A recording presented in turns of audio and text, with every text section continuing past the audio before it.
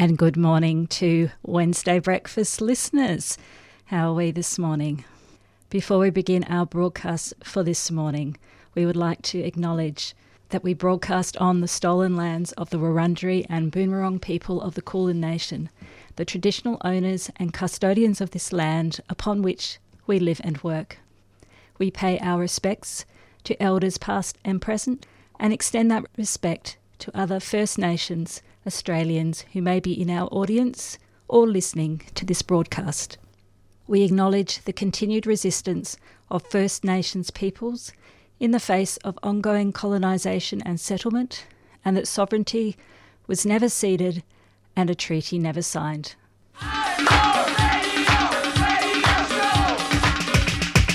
This is 3CR Breakfast. Oh, yeah. Alternative news, analysis and current affairs. Monday to Friday, 7am till 8:30am. Only double. Clap your hands.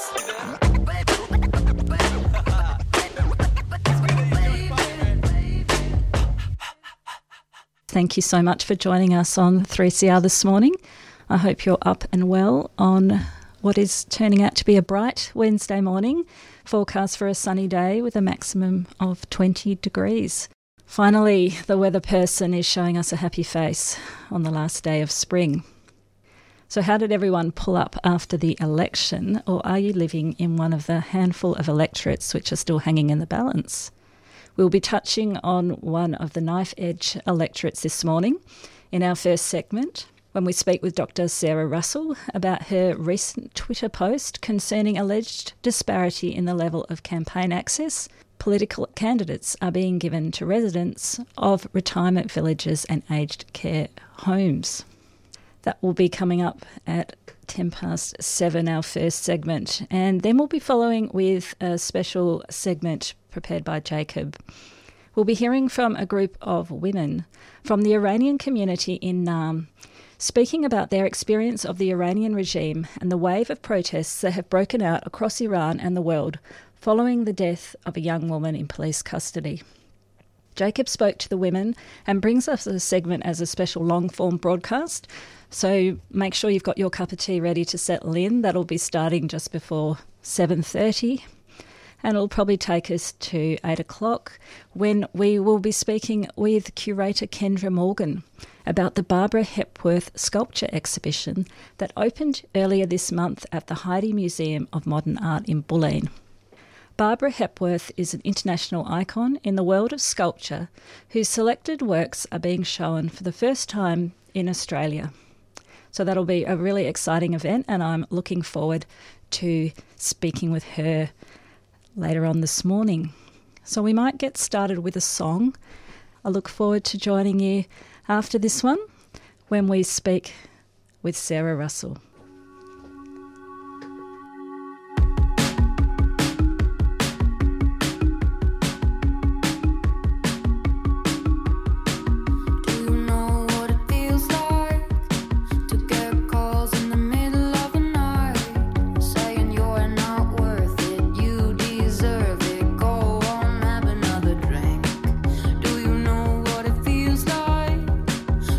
Stuck in the middle of a fight.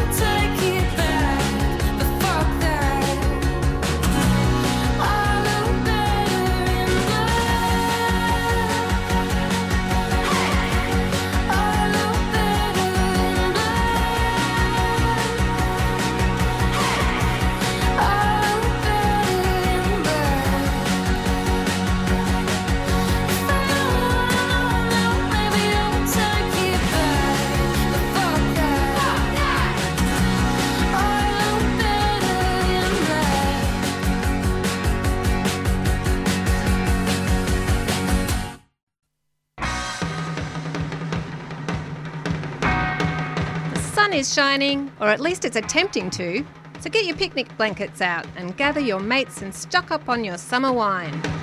We're so excited that our summer wine fundraiser is back.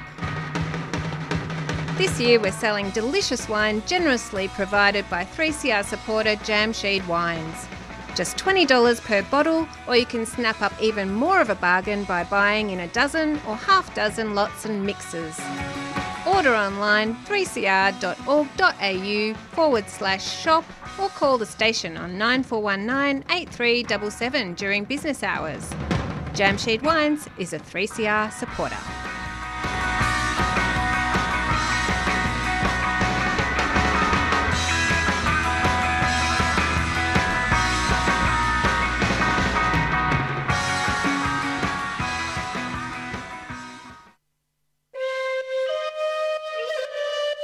Did you miss 3CR's broadcast of the inaugural historic first Trans Pride March Melbourne on Sunday 13 November?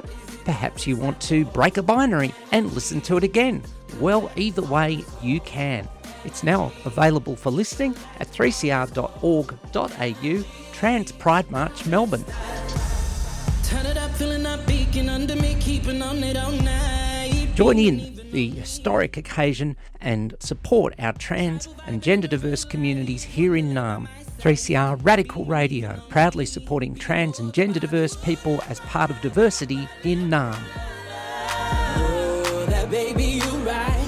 3cr.org.au Trans Pride March Melbourne. Beaming even on me.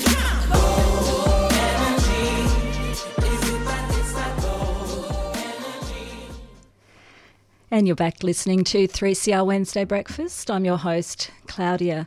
And before the break, we heard Thelma Plum with Better in Black. Now we're going to head to our first segment, and we'll be speaking with Sarah Russell. While Victorians are coming to terms with the state election results, a small group of voters are simmering over alleged inequity of access among candidates campaigning at aged care homes and retirement villages. Aged care advocate and public health researcher Dr. Sarah Russell raised the issue of unfair access on Twitter this week, stating that at her mother's aged care home some years ago, only the Liberal candidate was allowed to visit during an election campaign. The post received a swathe of replies from outraged followers, some of whom shared similar stories of alleged inequity. Dr. Russell joins me now to explain the concerns that led to the Twitter post and the steps she is taking to learn more about this matter. I note she is joining us in her capacity as an aged care advocate, but also has a political background and ran as an independent candidate in the federal seat of Flinders earlier this year. We welcome her this morning. Good morning, Sarah. Good morning. It's lovely to have you on the show. I wonder, can you tell us exactly what you wrote in your Twitter post on Monday and what your concerns are? Well, I'll read you the actual quote, the actual tweet. I tweeted, "The seat of Mornington is on a knife's edge because postal votes favour Liberals. For example, some aged care homes and retirement villages provide only Liberal how-to-vote cards. At my mother's aged care home, only the Liberal candidate was allowed to visit during the election campaign." Now, I wrote this tweet knowing it was raising, a contentious issue, particularly for people who are standing as independents, because we have historically had much less access to both aged care homes and residential retirement villages. And the reason I've been given for this over the years, this is not a new issue, as many of the people who responded to my tweet, this is not new. I mean, Karen Phelps, who stood as an independent candidate in Wentworth, I think, she tweeted, this is all around Australia, so it's not unique to the Mornington Peninsula in Victoria. It's actually a national issue. Now, that when I've complained about this or raised this issue, I'm not really complaining. I'm not suggesting anything as serious as fraud, as some people are suggesting, or corruption. I'm just suggesting that people who own private businesses, like an aged care home or a retirement village, they are entitled to determine who comes onto their premises. And in many cases, this is not independence.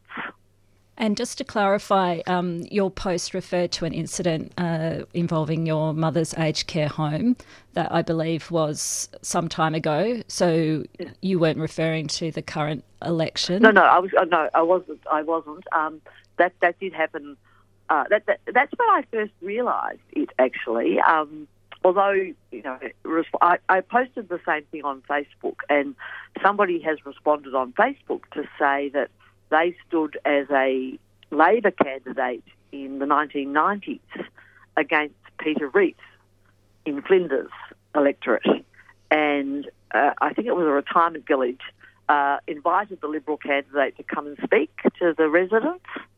And so she asked if she could also come and speak and was told no, she couldn't. But this is historical. In my mother's aged care home, I noticed the Liberal candidate was there, handing out his postal vote forms to residents and speaking with residents. So I asked whether the other candidates would be coming in, and I was told no, only the Liberal candidate had been invited to come in.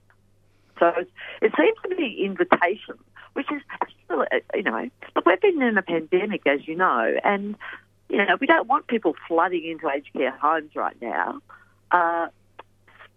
But, look, I'm really raising a concern about the disparity in access. Yeah. Thank you. And can you tell us, at the time that you had that experience at your mother's aged care home, what did you do following that information being Well, I made available? some inquiries about why this was the case, and that's when I was told that they are private businesses, and so they can determine. So as we know, aged care homes, although they are regulated by the federal government, they are predominantly owned by private, either for-profit or not-for-profit, but they are private businesses. So that's what I was told. That's when the red flag went up.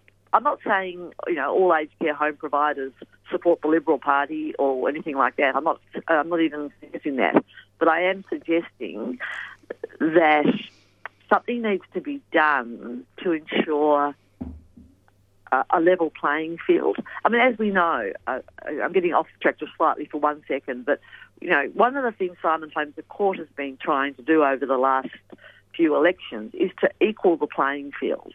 And I think for a democratic election, that is a fair thing to try to do, to make it a fair contest so people can decide.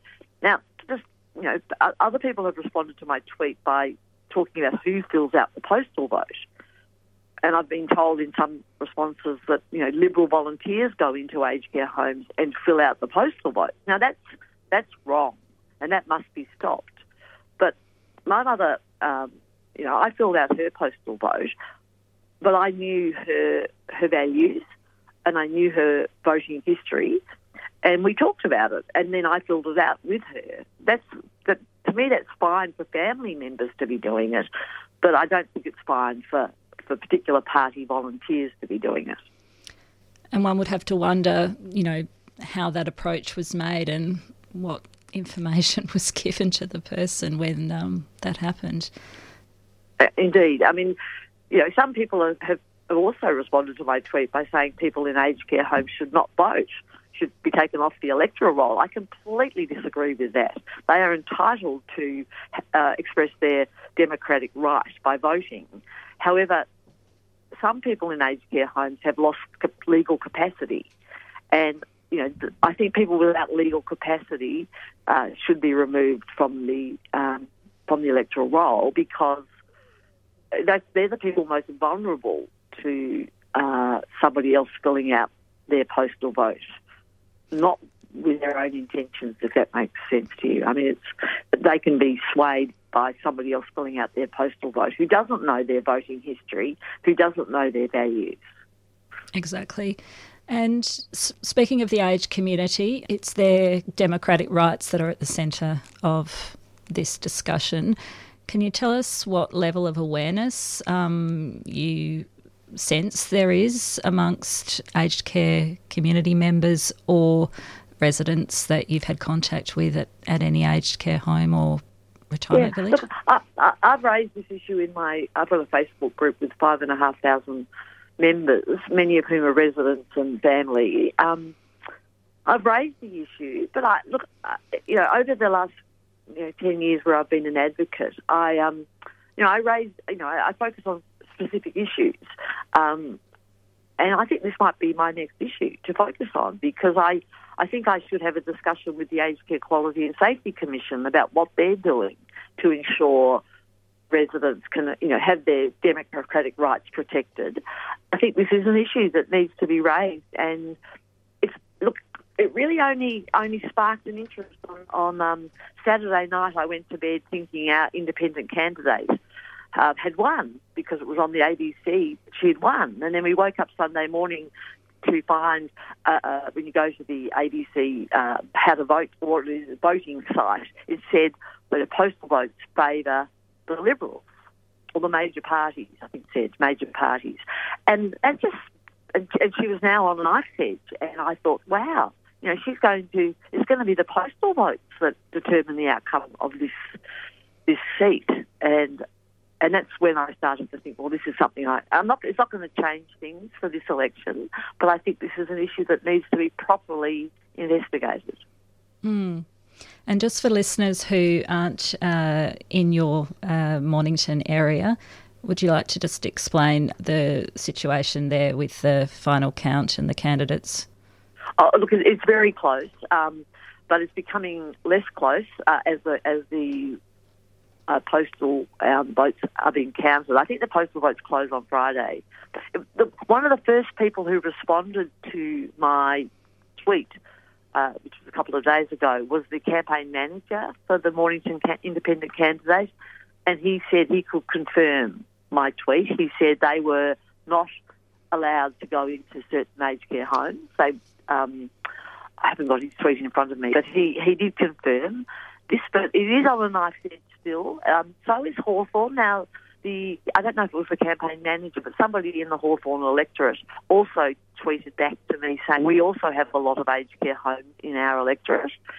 And this person actually posted a graph which showed how equal the votes were for pre-poll and voting day, so face-to-face voting.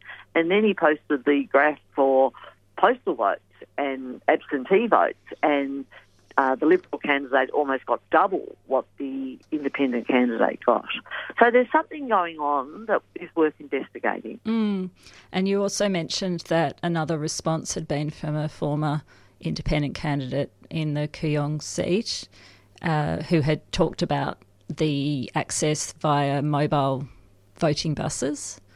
Yeah, he did. Oliver Yates was a candidate before Monique Ryan.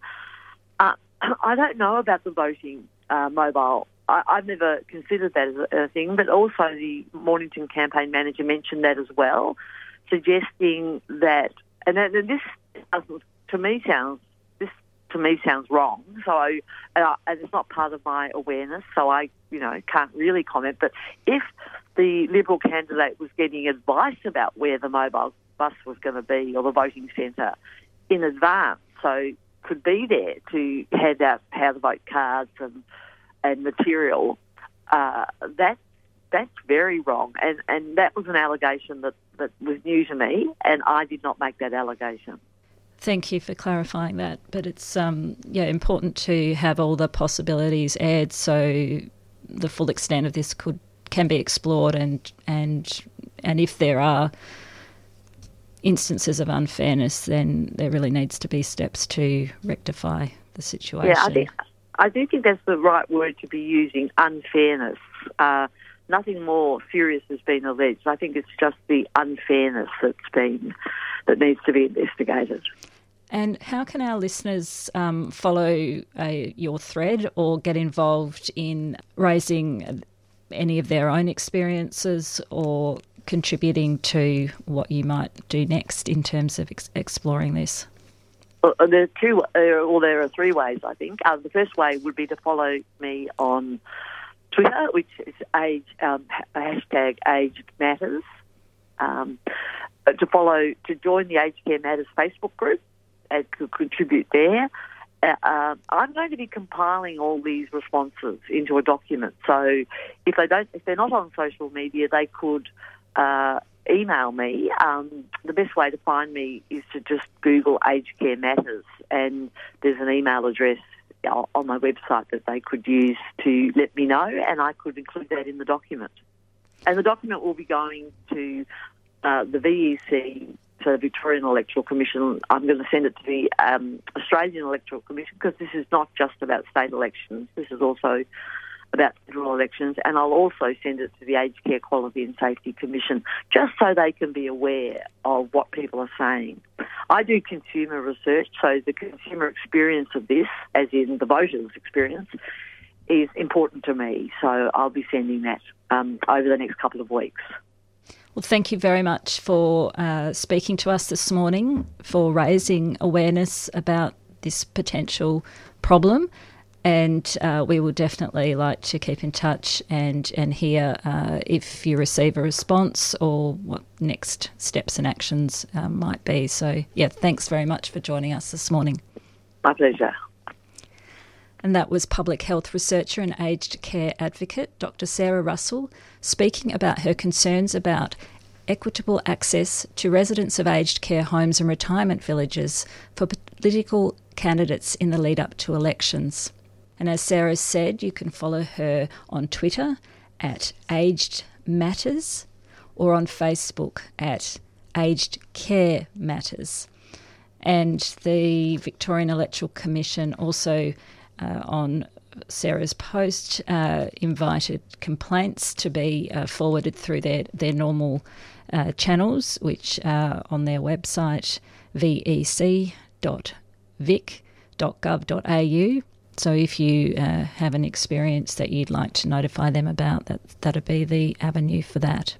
We're going to take a short break now, and when we come back, we're going to be hearing from a group of Australian Iranian women.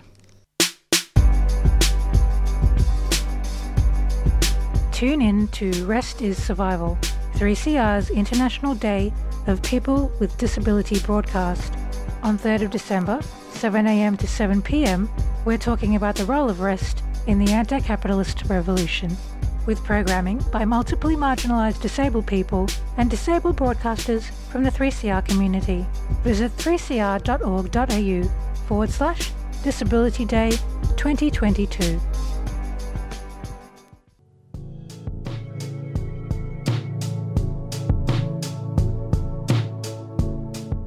3CR is a community radio licence holder.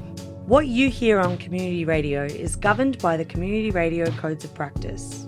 The Codes of Practice cover matters relating to program content, including local content, news, current affairs, Australian music content, programs for children, and the responsibilities associated with broadcasting by and for the community.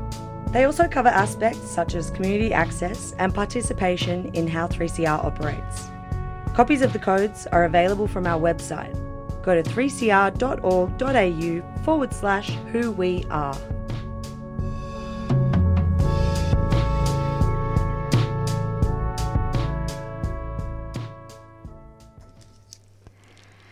We're back on 3CR Wednesday Breakfast. I'm Claudia, your host this morning. We're going to take a little music break now before we go to our segment about Iran. We're going to hear from Kutcha Edwards. This is Lie.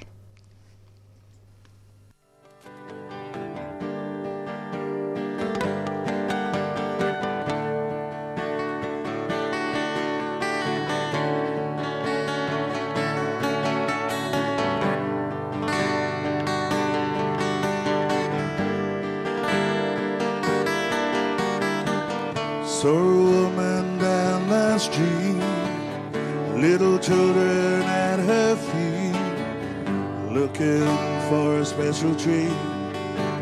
She can't even make ends meet. Saw the tear in her eyes as she kissed the children goodbye, taken by the welfare man. I guess she's trying to understand. Oh, why? Oh, why? Please tell me why do the children cry? Oh, why? Oh, why? Please tell me why do the children cry? Oh, how her heart bleeds, pressured by the children's needs, in a world of so much greed. When love can't buy a feed, she can't even buy them shoes. Now she's got the blues, never any good news. This story's sad but true. Oh, why? Oh, why? Please tell me why do the children cry? Oh, why? Oh, why? Please tell me why do the children cry? Mr. Leroy coming.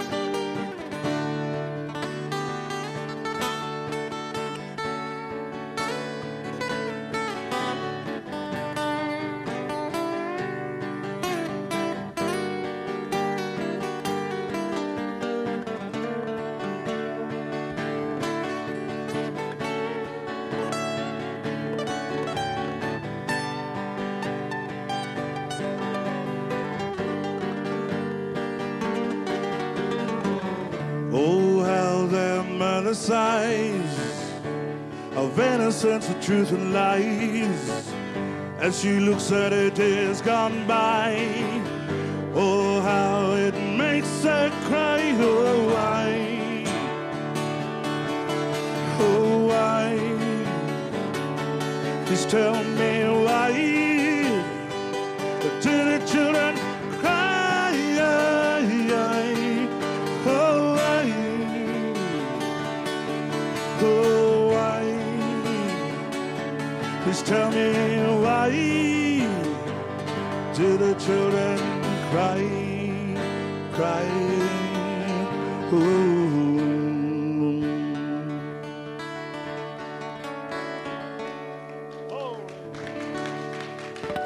Thank you.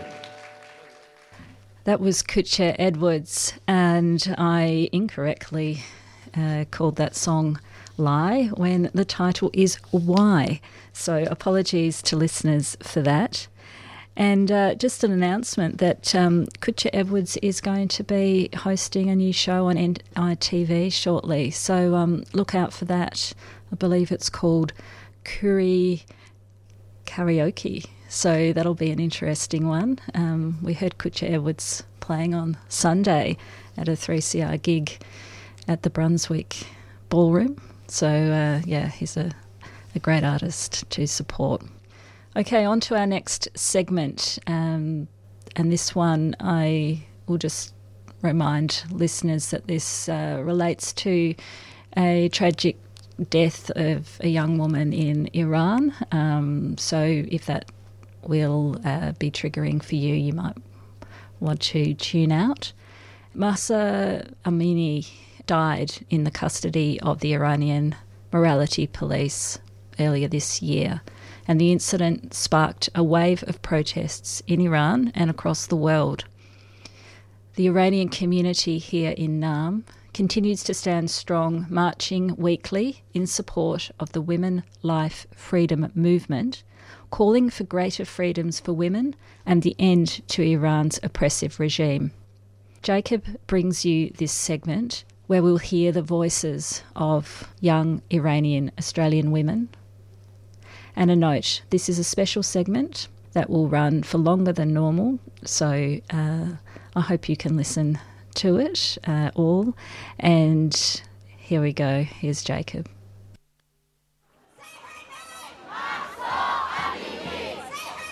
Mahsa Amini!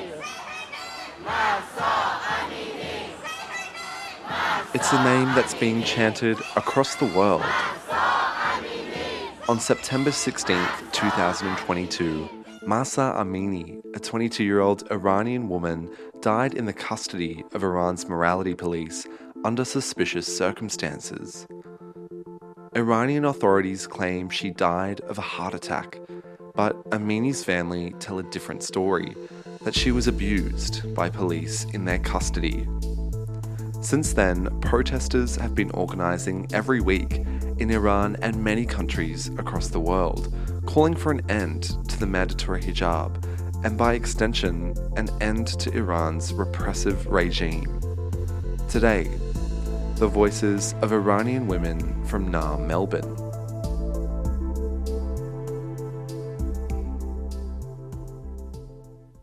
Hi, my name is Delaram Ahmadi, and I'm an Iranian Australian woman. Delaram Ahmadi is an actress and an activist. Since the Islamic Revolution of 1979, Iran has existed as an Islamic republic. So can you tell us a bit about what this style of government looks like? Well, this government is a theocracy. The rules are based on the Islamic rules. Who sets these rules is the supreme leader, Ali Khamenei, and everything goes through the supreme leader. Even if people vote for presidents, the candidates go through the supreme leader's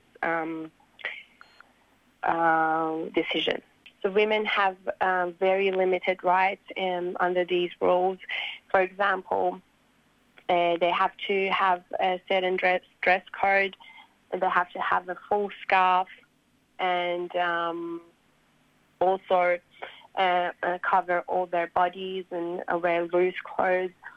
And if they don't do that, they will arrest them. Sometimes in some cases they get killed, which we see now.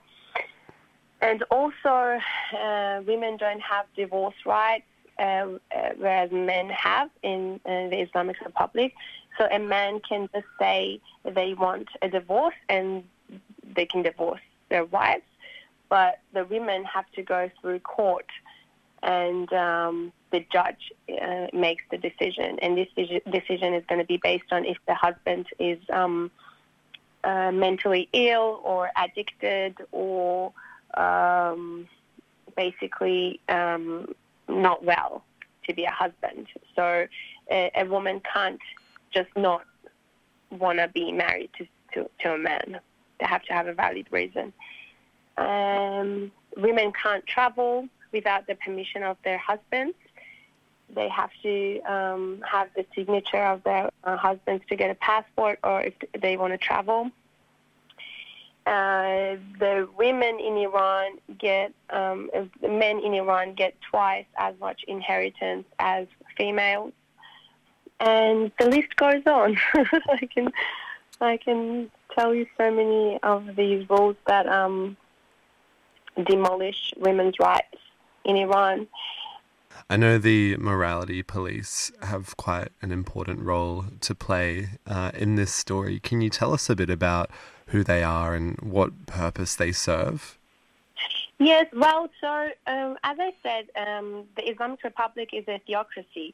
So the whole system based their pillars on women's dress code, you know.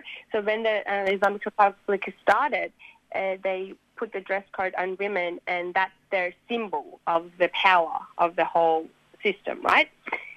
So in order for them to be in power and show their power to people, the world, they need to make sure that women comply to these dress codes. So they put morality police to police around women for their dress code. And these polices, they're not trained. So when you say morality police, don't imagine like trained police officers coming to do this job and they're like trained mentally and physically. They're not. They're actually, anyone in the street can go and apply for the job, and they could just get them as morality police. And these people could be criminals, could be pedophiles, could be anything. They don't go through any psychological tests or anything, you know.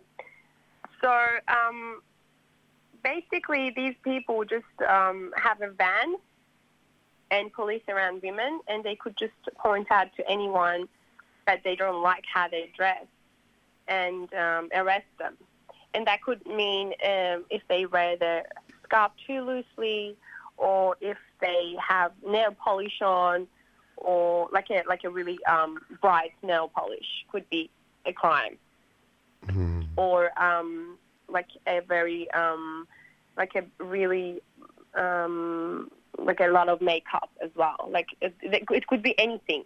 It's just based on what they think is morally correct. Mm.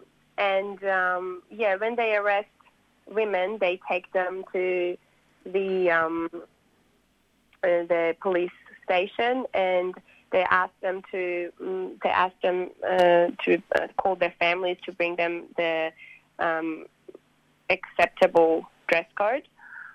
And they could have any type of behavior when they arrest them on the way, in the van, or even at the police station. The morality police actually could arrest you based on your relationship with a male as well, like a female and a male. You can't be seen together if you're not married in public. So this time they actually killed a girl on September 16th. Her name was Gina Mahsa Amini. They pick on her because she was wearing her hijab too loosely. And from the photos that you see everywhere, there's like photos everywhere on social media from what she looks like at the time. It's not like she was wearing anything really revealing or anything. And they beat her to death while she was in custody. And this started an uprising in Iran. But the reason for this uprising that started wasn't only because of this one incident. It's a long time history, because when this regime started in Iran, even the rules even the things that they said they're going to do, the morals they said they're based on, they don't even follow those morals. They've been stealing money from people, from the oil. Iran has so much oil that if people got that money from selling the oil, no one would be poor. But you see a lot of poor people, a lot of homeless people in Iran. People don't have meat to eat. They can't have meat. And what they said about people were unhappy about the situation. And you know what they said? The government said, oh, it's better to go vegetarian anyways. That's what the answer was to people that didn't have food to eat. But anyway, so the uprisings is based on the anger of people for putting up with so much brutality and so much injustice for 43 years. And this was not the first uprising. A lot of uprisings happened before that as well. But this uprising was just the end of people's patience. And I think the government being so brutal about the protests is adding to people's anger every day. And every time government kills one person, people get angrier and angrier and go to streets more. Absolutely. And we know after the tragic death of Mahsa Amini in September, as you said, there's been a massive movement across Iran, but also around the world. I mean, can you tell us a bit about what's been unfolding in the last 2 months and what these protesters are calling for?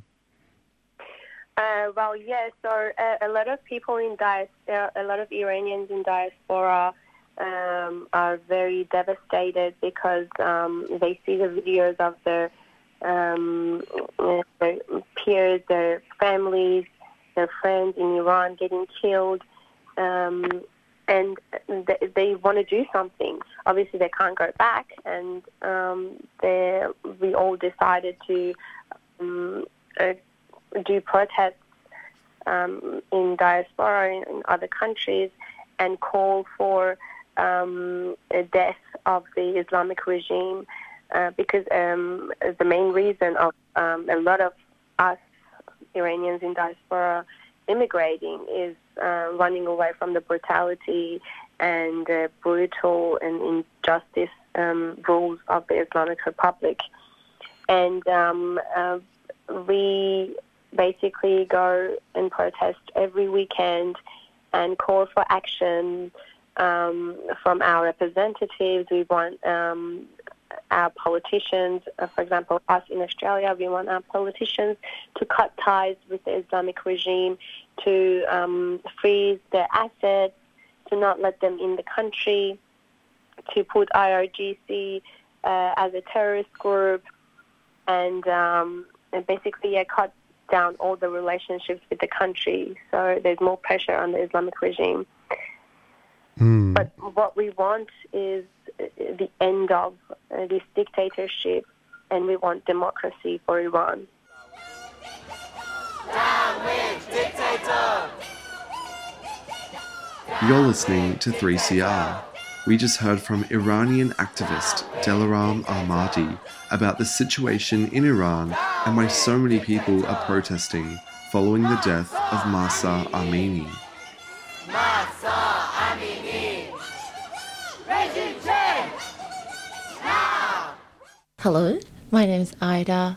I am 28, I guess, from Iran, Tabriz. It's located on northwest of Iran. I work as a graduate architect, and I'm a queer performer / architect. I don't know.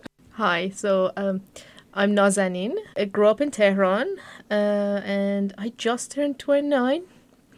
And I work in the Victorian government in transport. And what is your favorite part about Iranian culture? Oh, I have a good answer for this. My favorite part, I was thinking about this question, and I was like, you can't say food, you can't say the dances or the culture, but for me, it's this word, mehmuni. It means party, but it's not a doops party. It's like a family party. It's like the family coming together and having amazing food, and you might end up dancing at some point, unexpected. I kind of have a love and hate relationship to Iran because as a queer person, I had a very difficult life back home. I didn't came out till I moved here, and honestly, it's very hard for LGBTQI family to live in Iran, kind of. But I love Iran, although I hated it when I was living there at some point. And I think what I love about Iran the most is how it's engaged with art. Iran has a very one of the richest art heritages in the world, and even the photography, the cinema photography, or everything is very beautiful, and even our language is very poetic, I guess. When people hear it, they're like, oh. It must be really emotional seeing all of the images of what's happening back home. I mean, we were having a discussion about this before about the protest movement and how it feels really profound. There's a lot of solidarity work happening internationally. What does this protest means for you? I mean, what are your hopes for the future of Iran? First of all, saying that this movement is it started as a feminist movement in Iran. It really warms my heart. And saying that, okay, people are standing for women. Good. And that was refreshing. Yeah. Absolutely. It's very empowering and amazing to see people are united for women's rights at the beginning. But now it's more, it's there are various reasons that people are protesting outside and fighting against, like, shoulder to shoulder. It's very I don't know. I'm very emotional about this. But does it make you feel hope? Are you hopeful? I am hopeful, and I cannot wait to dance under Azadi Tower with my old friends and celebrate freedom. Yeah. I was just telling Jacob I've been having this kind of like very vivid daydreams that it will be a revolution, there will be a change, and like, you know, I can go back and like do something for my country, do like, you know, teach in a school, or like, you know, do a little bit on this part of the government or that, like public service, and like, give something back and be safe while doing it. I kind of tried to learn, okay, how do I keep myself alive in this regime? I don't go to the protest, don't go to Azadi Street, don't go to Enqilab Street, don't, like, you know, do this thing, don't say that thing, don't associate with that people. Okay, you're safe. But the morality police, they're on the street all the time. They're the only form of police that I have interacted with in 20-something years of living in Iran. And they were actually the reason that I lost hope in building a life for myself as a woman in my country. The day before, so for going to university in Iran, after you do your high school, we all have to take a national exams, like a really big exams, 4-hour sitting test of everything you have learned in the last 4 years of high school. It's serious. Everyone, like, you know, studies for it for years and, like, you know, they prepare for it. Oh, fuck that. The day before it, kind of like this teacher of mine, they told us, you know, you have studied for more than a year, like non-stop. The day before is when you need to, like, go and do something fun and rest. So my dad took me and my brother and was like, you know, hang around in the city, and we went to a couple places. And at the end of the day, we were coming out of this shopping center, and there was the morality police. I was 17. I always wore very baggy pants and baggy, like, tops and everything. I was, like, tomboy style. Just everything was just so loose. You really couldn't see my body through it. But, one of them came towards me, and she was like, my sister. And I was like, yes. And then she was like, do you think what you're wearing is proper? And I haven't registered yet that they're actually, like, you know, gonna, fine me or, like, take me away or, like, all of that. That was, like, my first time interacting with them. I haven't registered, I'm grown up enough to be arrested by these people now. And my dad just hold my hand, and he started shouting at them, kind of like creating this diversion. And they respected the man more than anyone else around. And he just, like, took me away with my brother. And the day after that, during the national exam, I cried for more than half of it. I had really high hopes to get good grades and, like, you know, go into my top choice. I didn't. I fucked up that exam. I got not a good grade. And I was crying because I was thinking to myself that doesn't matter how hard I work. Doesn't matter how hard I work to become somebody important in this country. I will never be respected as a woman. I will never have equal rights as a woman. What am I killing myself for? These morality policies are always around, and they're always, like, they're just waiting somewhere to, you know, attack you in a way. And I've been questioned by them so many times, but my tactic was always, like, cry hysterically, and so they will, like, be like, oh my god, like, sometimes they would leave, like, let you go, but the way they treat people is so shit. They treat you like a criminal. And, like, one thing, as you mentioned, they don't respect women as much as they respect men. Honestly, well, in Islam, in the Quran, it says that women is half men. So what you expect from a society that it's already told, like, written that women is half men, so of course they're not gonna respect you. Of course, like, all the feelings that Nazanin was saying that she had at the exam, I had all of those as well. I had to shout harder. I had to always be louder to be acknowledged from the people around me. And as I am a queer, open-minded person, feminist who's always been loud and like, you know, always fought for my rights. I've always have also been under attack, even if I didn't do anything and I just existed.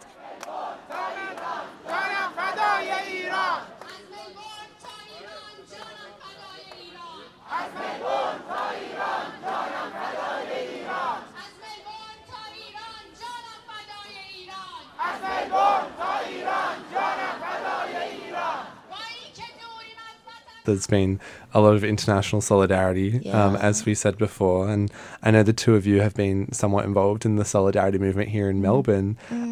Tell us a bit about what that's been like and what have you all been up to? I think, like, you know, almost all the protests in Melbourne that I've been to, it always felt like the community itself, us Iranians, we needed group therapy. We are going to it as group therapy for us because, we're like all impacted. And, you know, other people don't understand what's happening to us. And especially at the beginning, people kept making circles and chanting at each other. Kind of like it was a really spiritual experience at some points. We just keep chanting, say her name, Mahsa Amini, Mahsa Amini, woman, life, freedom, chants like that. I've been to majority of them. It's as Nazanin was saying, it's very like I don't have a strong connection to lots of Iranians here. I don't know many of them, but being in an environment with Iranians and shouting for the same thing was very nice. And also lots of my non-Iranian friends also joined us, and it really surprised me in a way that like, they care as well. But I've seen people like engaging with it and talking about it, but I don't see many people posting about it or writing about it on Twitter or Instagram or any other places, especially in Australia. And I have asked I am a person who doesn't like post stuff on my Instagram a lot, but since all of this has happened, every day you see me 10 stories like sharing and stuff. But like when I ask my non-Iranian friends why most of them are not engaging with this, some of them said that it's not we just also scared of being judged by others, because this isn't if you're posting about it, it's fine, you're Iranian, you have you can talk about it, but when people are going to call me out and be like, what do you have to say about this? But then I'm like, well, what did you have to say with Ukraine? Why did you stand with BLM?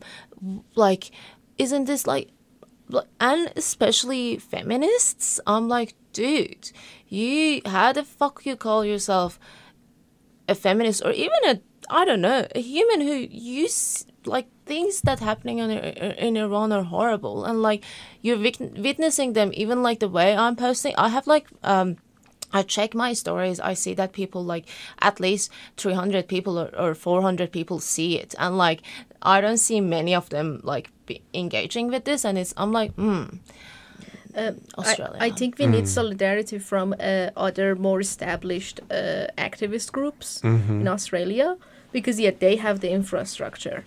They have the resources and the knowledge of how to put together information for a campaign, and which politician to talk to or how to talk to them, all of that. The people who have organized the protest in Iran, for Iran in Melbourne, the people who have organized the protests for Iran in Melbourne, they're kind of building the plane and flying it at the same time. And it's it's taking a lot of work. Even I have participated in the protests. I have made a couple banners. I have made a couple graffitis on a wall. I have done little smaller things here and there, and even that has taken over all of my life and everything, all of the resources I have available to me. So this is hard work, and there is no time to rest. We do need help.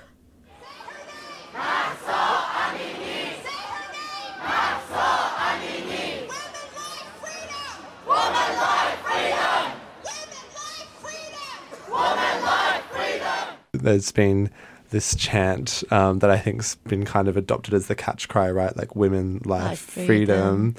When you hear that chant, how do you feel, or what comes to your mind? I heard it first time in these protests, and it was new for me. It was showing very clearly that the key to solving our problems start from women, start from the person that can create life. And that is how you get to freedom. That's what I'm seeing in it. And every time people chant it, makes me very emotional. Yeah, same for me. I love hearing it, especially in Farsi. It's, again, poetic. It's Zendegi Azadi, which like putting women and freedom next to each other is a thing that I didn't have back home. And like seeing people are saying, oh no, we gotta fight for it.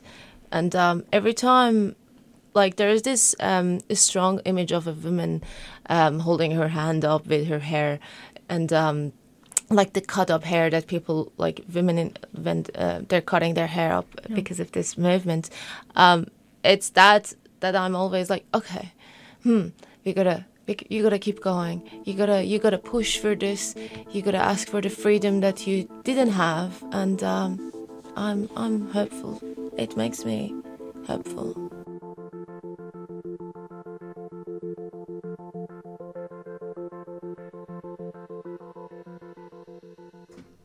And that was the voices of young Iranian Australian women in Naarm sharing their experiences. And I'm not sure about you out there, but I thought that was a particularly powerful and moving segment. Big thank you to Jacob for bringing that to us. And thank you to Delaram, Ida, Nazanin and Jahan for their contributions to the story. Just very powerful to hear those first-hand experiences. And if you do want to continue supporting the people of Iran, Delaram says to please keep elevating the voices of Iranians who are operating under extreme state censorship. You can email your representatives asking the government to cut ties with the Islamic Republic. Ida and Nazanin say they are going to the protests, raising awareness in workplaces and schools, and sharing on social media are great ways to keep Iran in the public conversation. And most importantly, check in on your Iranian friends to see how they're going. We're going to take a break for a song in a minute, but while we're on the subject of fighting for freedom, listeners will be aware of the protests that have broken out in China and around the world, objecting to the regime's very strict COVID-19 restrictions, and the trigger being a fire in which 10 people died recently in an apartment block. That's obviously been an overwhelming action taken by the Chinese people participating, and is being very visible on our media. But alongside that, the Uyghur community, who we have reported on consistently on this program, are also continuing their fight for freedom against the Chinese government. And tomorrow in Naarm, there is a protest starting at 11:30 a.m. at the State Library of Victoria on Swanston Street. It'll be 11:30 a.m. to 1:30 p.m, where you can join China's concentration camp survivors, the World Uyghur Congress representatives, and the Australian Uyghur community to demand China end its genocide and fight for freedom of East Turkestan. So they're demanding for the Australian government to take stronger actions, strengthen anti-slavery laws, and sanction Chinese human rights abusers. That's a big event taking place tomorrow, so I thought I would draw that to your attention. while we're talking about the importance of human rights and fighting for freedom. We're going to take a break now. We're going to listen to Kian. Here is Better Things.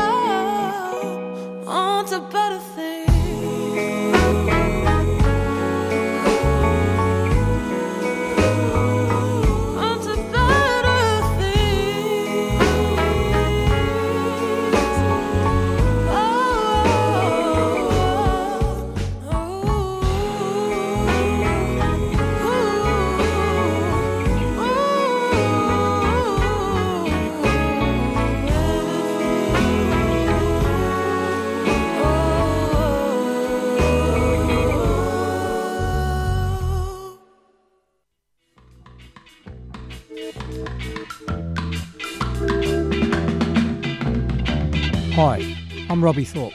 Crime Scene Australia, it's not just an ordinary comic. How would you describe this comic, Charlie? It's a comic book for adults. We're taking Australian history, turning it on its head and making it real history. It's funny and it's dark, it's supernatural. We're going to launch the comic. Robbie and I will both be there from 6 o'clock. Carol Carpeney from Us Mob playing a bunch of songs. We do a bit of a smoking ceremony to bring everybody in.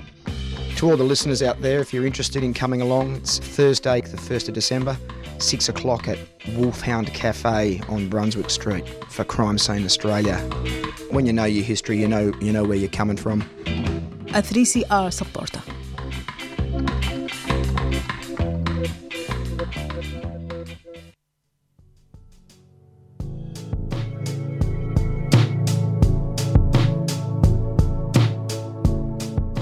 3CR is a community radio licence holder. What you hear on community radio is governed by the Community Radio Codes of Practice. The Codes of Practice cover matters relating to program content, including local content, news, current affairs, Australian music content, programs for children, and the responsibilities associated with broadcasting by and for the community. They also cover aspects such as community access and participation in how 3CR operates. Copies of the codes are available from our website. Go to 3cr.org.au/who we are.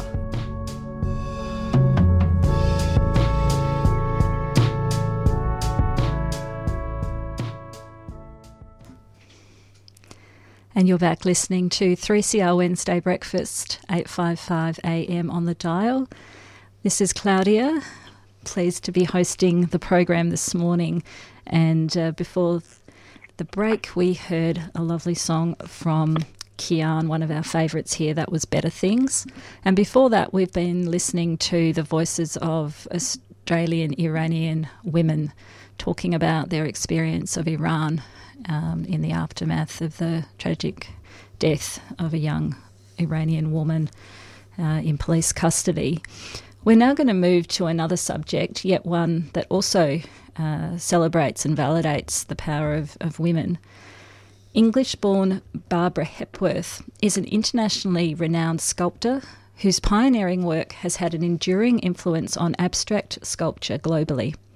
She broke through conventional boundaries, creating works from stone when others worked in clay, and pioneering the method known as piercing the form.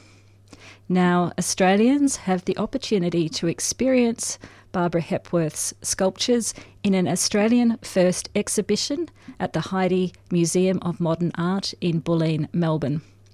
We're joined now by the co-curator of the exhibition, Kendra Morgan, to find out more about this great 20th century artist and her legacy. Good morning, Kendra. Good morning, Claudia. Lovely to have you. Thanks so much for joining us on 3CR Breakfast. It's a pleasure. I'm very happy to be here. Okay, so can you fill us in on this wonderful artist? In the sculpture world, Barbara Hepworth is a very big name. Can you tell us why she is so highly regarded? She is a big name. Barbara Hepworth was the first female sculptor to receive international recognition, and she's very well known in Europe and of course the UK where she's from, but interestingly probably lesser known in this part of the world, although she was a leading figure in the British modernist movement. And she's often compared or seen in the shadow of Henry Moore, who was a friend of hers, but also, I guess, a rival. And Henry Moore is often credited with the piercing of the form innovation that you mentioned before, whereas Barbara Hepworth was, in fact, the first sculptor to experiment with that idea of, basically creating a hole or a cavity through a sculptural form to explore the negative space and the idea that space could be a form in itself. And that changed the development of sculptural vocabulary. So part of the exhibition, having the exhibition in Australia, of course, is to give her the acknowledgement that she's due, which has really been coming forth in the last 25 years or so. Yeah, thanks for giving us that background. And you talked about piercing the form. Can you tell us a little bit more about how that manifests itself in an artwork? Sure. It's really, Barbara Hepworth used the term piercing the form, which is a very active term. She was, wanting to show how it wasn't just a kind of a passive idea of creating a hole in a sculpture. She really wanted to pierce through her forms, whether in stone or in wood or in metals indeed, to create, explore the internal space within the object and have the viewer explore that as well. So space almost becomes like a material in itself that she investigates. And in some of the sculptures in the exhibition, there's a particularly good example is a very large work called Corinthos, which is almost 500 kilograms in weight. It's made of timber, and it's a very solid piece of timber, almost reflective of the original tree trunk that it came from. But she has tunneled and carved these cavities throughout the form so you can see right through it, but it creates a kind of undulating rhythm through the timber. And then she painted the cavity white, and you can see her hand-carved chisel marks within. So there's this beautiful kind of play of light and interplay between light and dark, and play between space and, or mass, if you like, and void. And that was very experimental and very innovative at the first time that Barbara Hepworth did it back in 1932. And really, from that point onwards, a lot of sculptors experimented with that idea of using the negative space. The very first pierce form she created was an abstract work in stone, and in fact it did not survive. It was left in her London studio during the Blitz, and sadly it was destroyed. But we have in the exhibition the earliest surviving pierce form, which is a small abstracted figure with a small cavity through it. So that was an exciting aspect of the exhibition to be able to explore. Yes, it's interesting that word piercing does give the image of quite a small hole. So it's interesting that early work was actually quite a small piece. I've been to the Barbara Hepworth studio in St Ives in Cornwall, where the pieces that are on display are all absolutely enormous. So yeah, the idea of piercing in these very large pieces is a little bit almost misleading, isn't it, when we're talking about very large-scale holes or tunnels, as you have described them. Yes, so her later work, so she started out, as you mentioned earlier, Claudia, working in stone. In fact, she trained in marble carving in Italy in the 1920s. She won a scholarship to travel to Italy. But she also broadened her focus to include timber, and she used a lot of hardwoods because a lot of women hobbyist carvers at the time carved in softwoods or made clay maquettes, which were then handed over to a master carver to create in another material. And Barbara Hepworth was a very strong proponent of direct carving.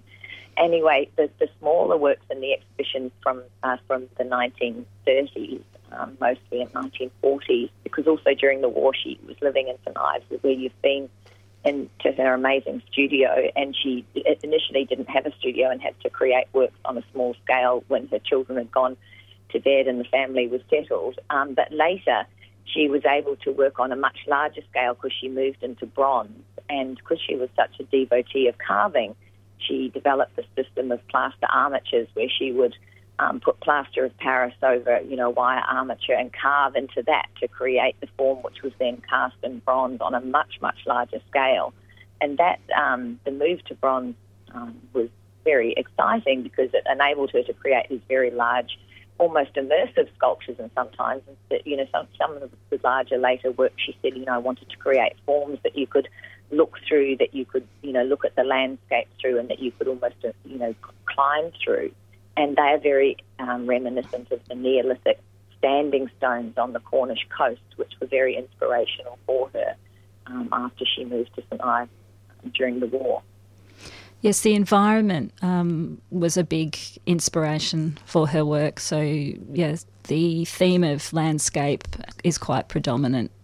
It is very predominant in the sense that she always said there were three forms that were particularly important to her, and one was the standing form. We've tried to represent these in depth in the exhibition.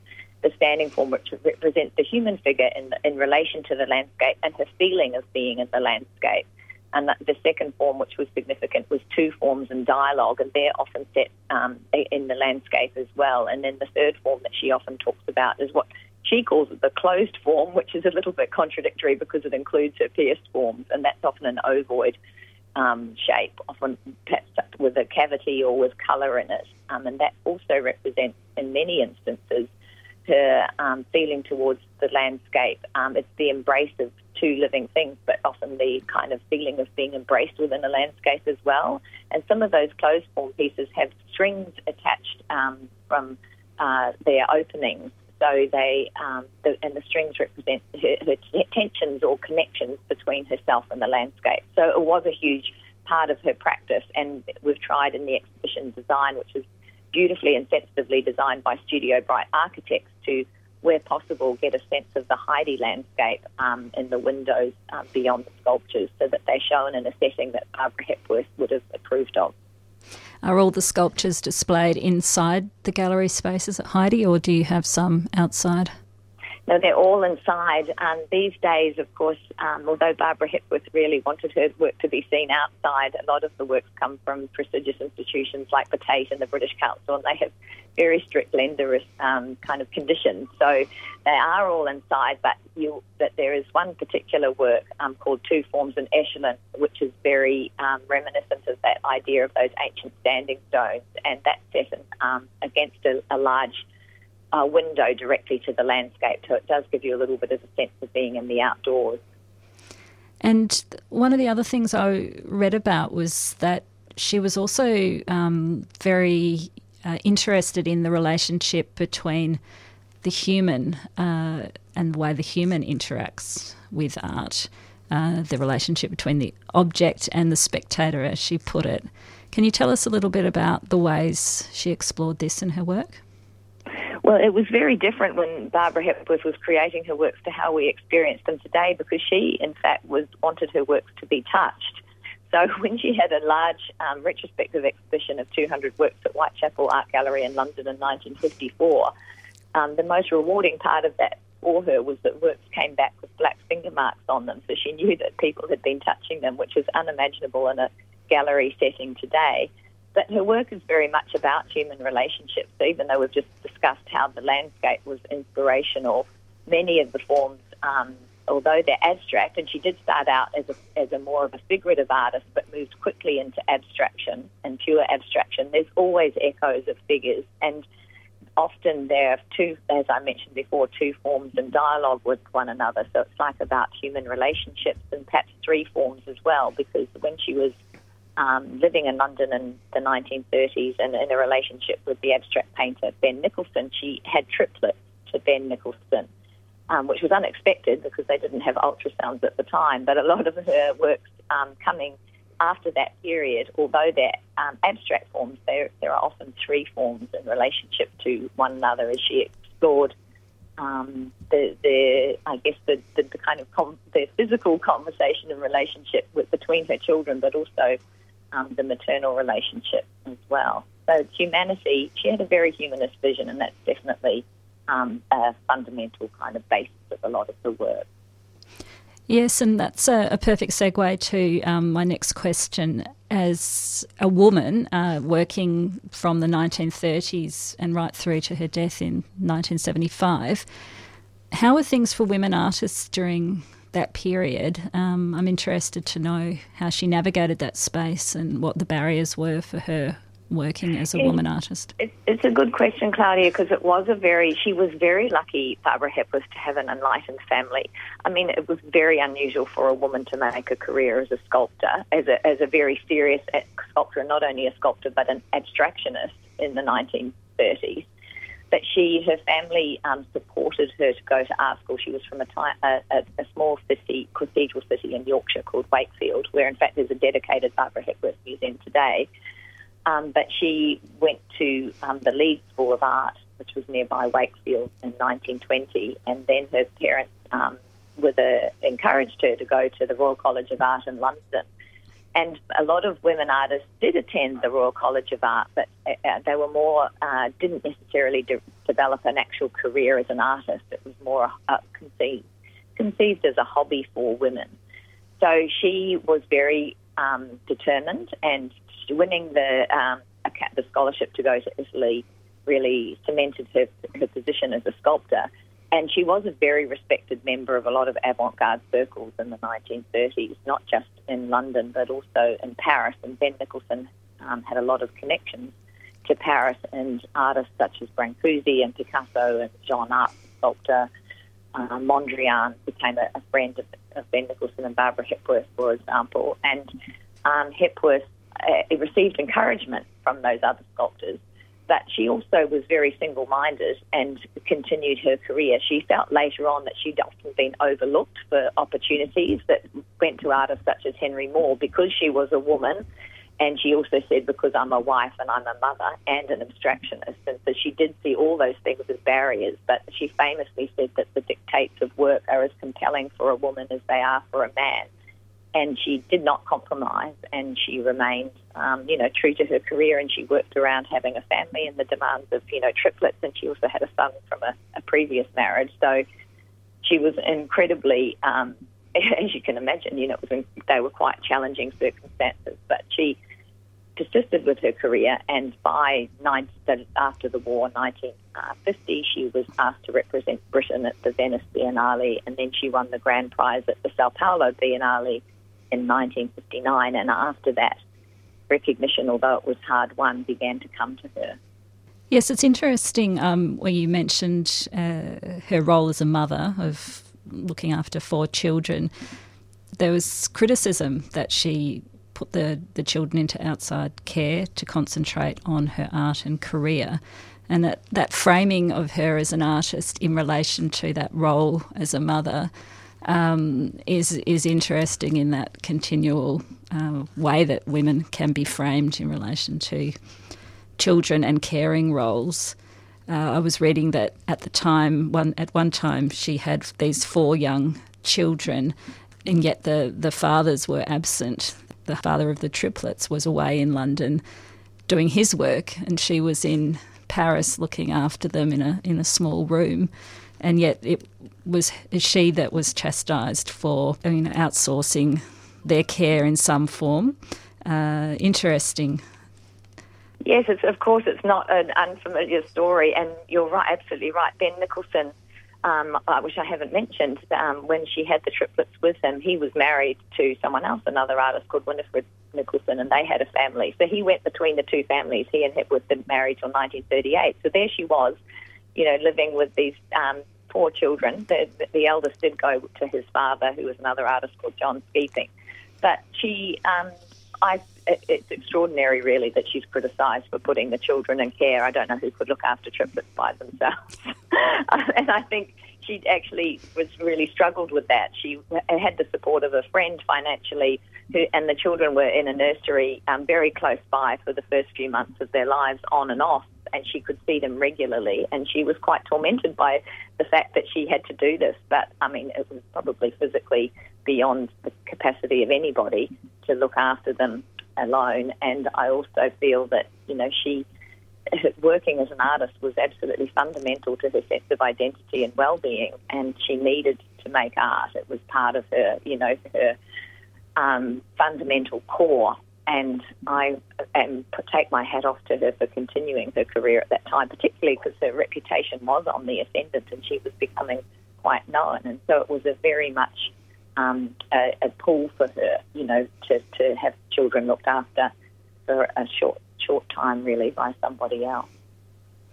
Yes, well, quite an extraordinary woman and a fascinating life alongside the artistic output, the way she did grapple with motherhood, and ultimately became very sick as well, and had a period of trying to maintain her career alongside a difficult illness. The exhibition itself, can you tell us when it's on and how listeners can get along? Absolutely. So it's open at Heide Museum of Modern Art at the moment in our main gallery, so you can just turn up at any time from Tuesday till Sunday between 10 and 5 to get a ticket, or purchase your ticket beforehand online.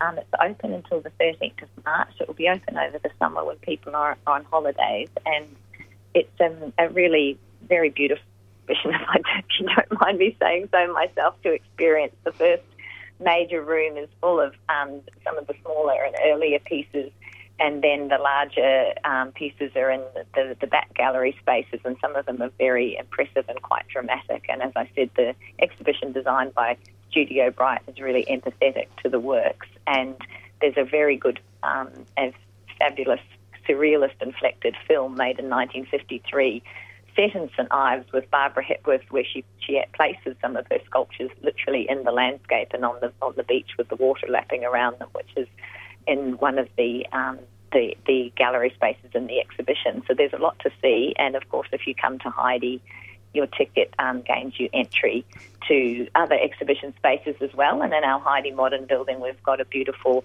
show curated by Melissa Keys, which has looks at artists internationally and locally who are influenced by the idea of the cavity or the absence or the void or the perforation in art. So it kind of takes a spin off what Barbara Hepworth is doing, and there's some fabulous contemporary pieces in that exhibition. And of course there's the lovely gardens as well, which adds that landscape element to the experience. Yes, and we have a super new cafe operator. The Heidi Cafe has become Heidi Kitchen, and the Mulberry Group has just opened up with a new menu and a fresh look, and it's a fabulous time to come out to Heidi. Well, thank you very much for joining us this morning. It's been wonderful talking to you. I'm certainly going to get along to that exhibition over the summer. Thanks, Claudia. We really look forward to seeing you and some of your listeners out at Heidi. Thank you, so Kendra. Much. And that was Kendra Morgan, co-curator of Barbara Hepworth in Equilibrium, showing at Heidi Museum of Modern Art in Melbourne. And this is a ticketed event unless you're a museum member or resident of Manningham. But I suggest that listeners check out the Visiting Heidi website, especially if you have mobility issues. They have a very good access information page because there are some steps and slopes to navigate. So, important to check on that before you take a visit. I think that's all we've got time for this morning, so thank you to all our listeners and all our guests that have provided their stories for us today. We'll see you next week, and now it's time for Stick Together. 3CR would like to thank our sponsors, Earth Greetings, cards that connect, care, and celebrate. Support wildlife and habitat with every purchase. Inspired by nature, giving back to the planet. Learn more at earthgreetings.com.au. 3CR Breakfast would like to thank the New International Bookshop, Melbourne's independent radical bookstore and venue, for their financial support of this program. You can find Nibs in the basement of Trades Hall in Victoria Street, Carlton. And while you're there, check out Radical Coffee, a worker-run cooperative cafe in the courtyard. Keep up to date with upcoming events at nibs.org.au.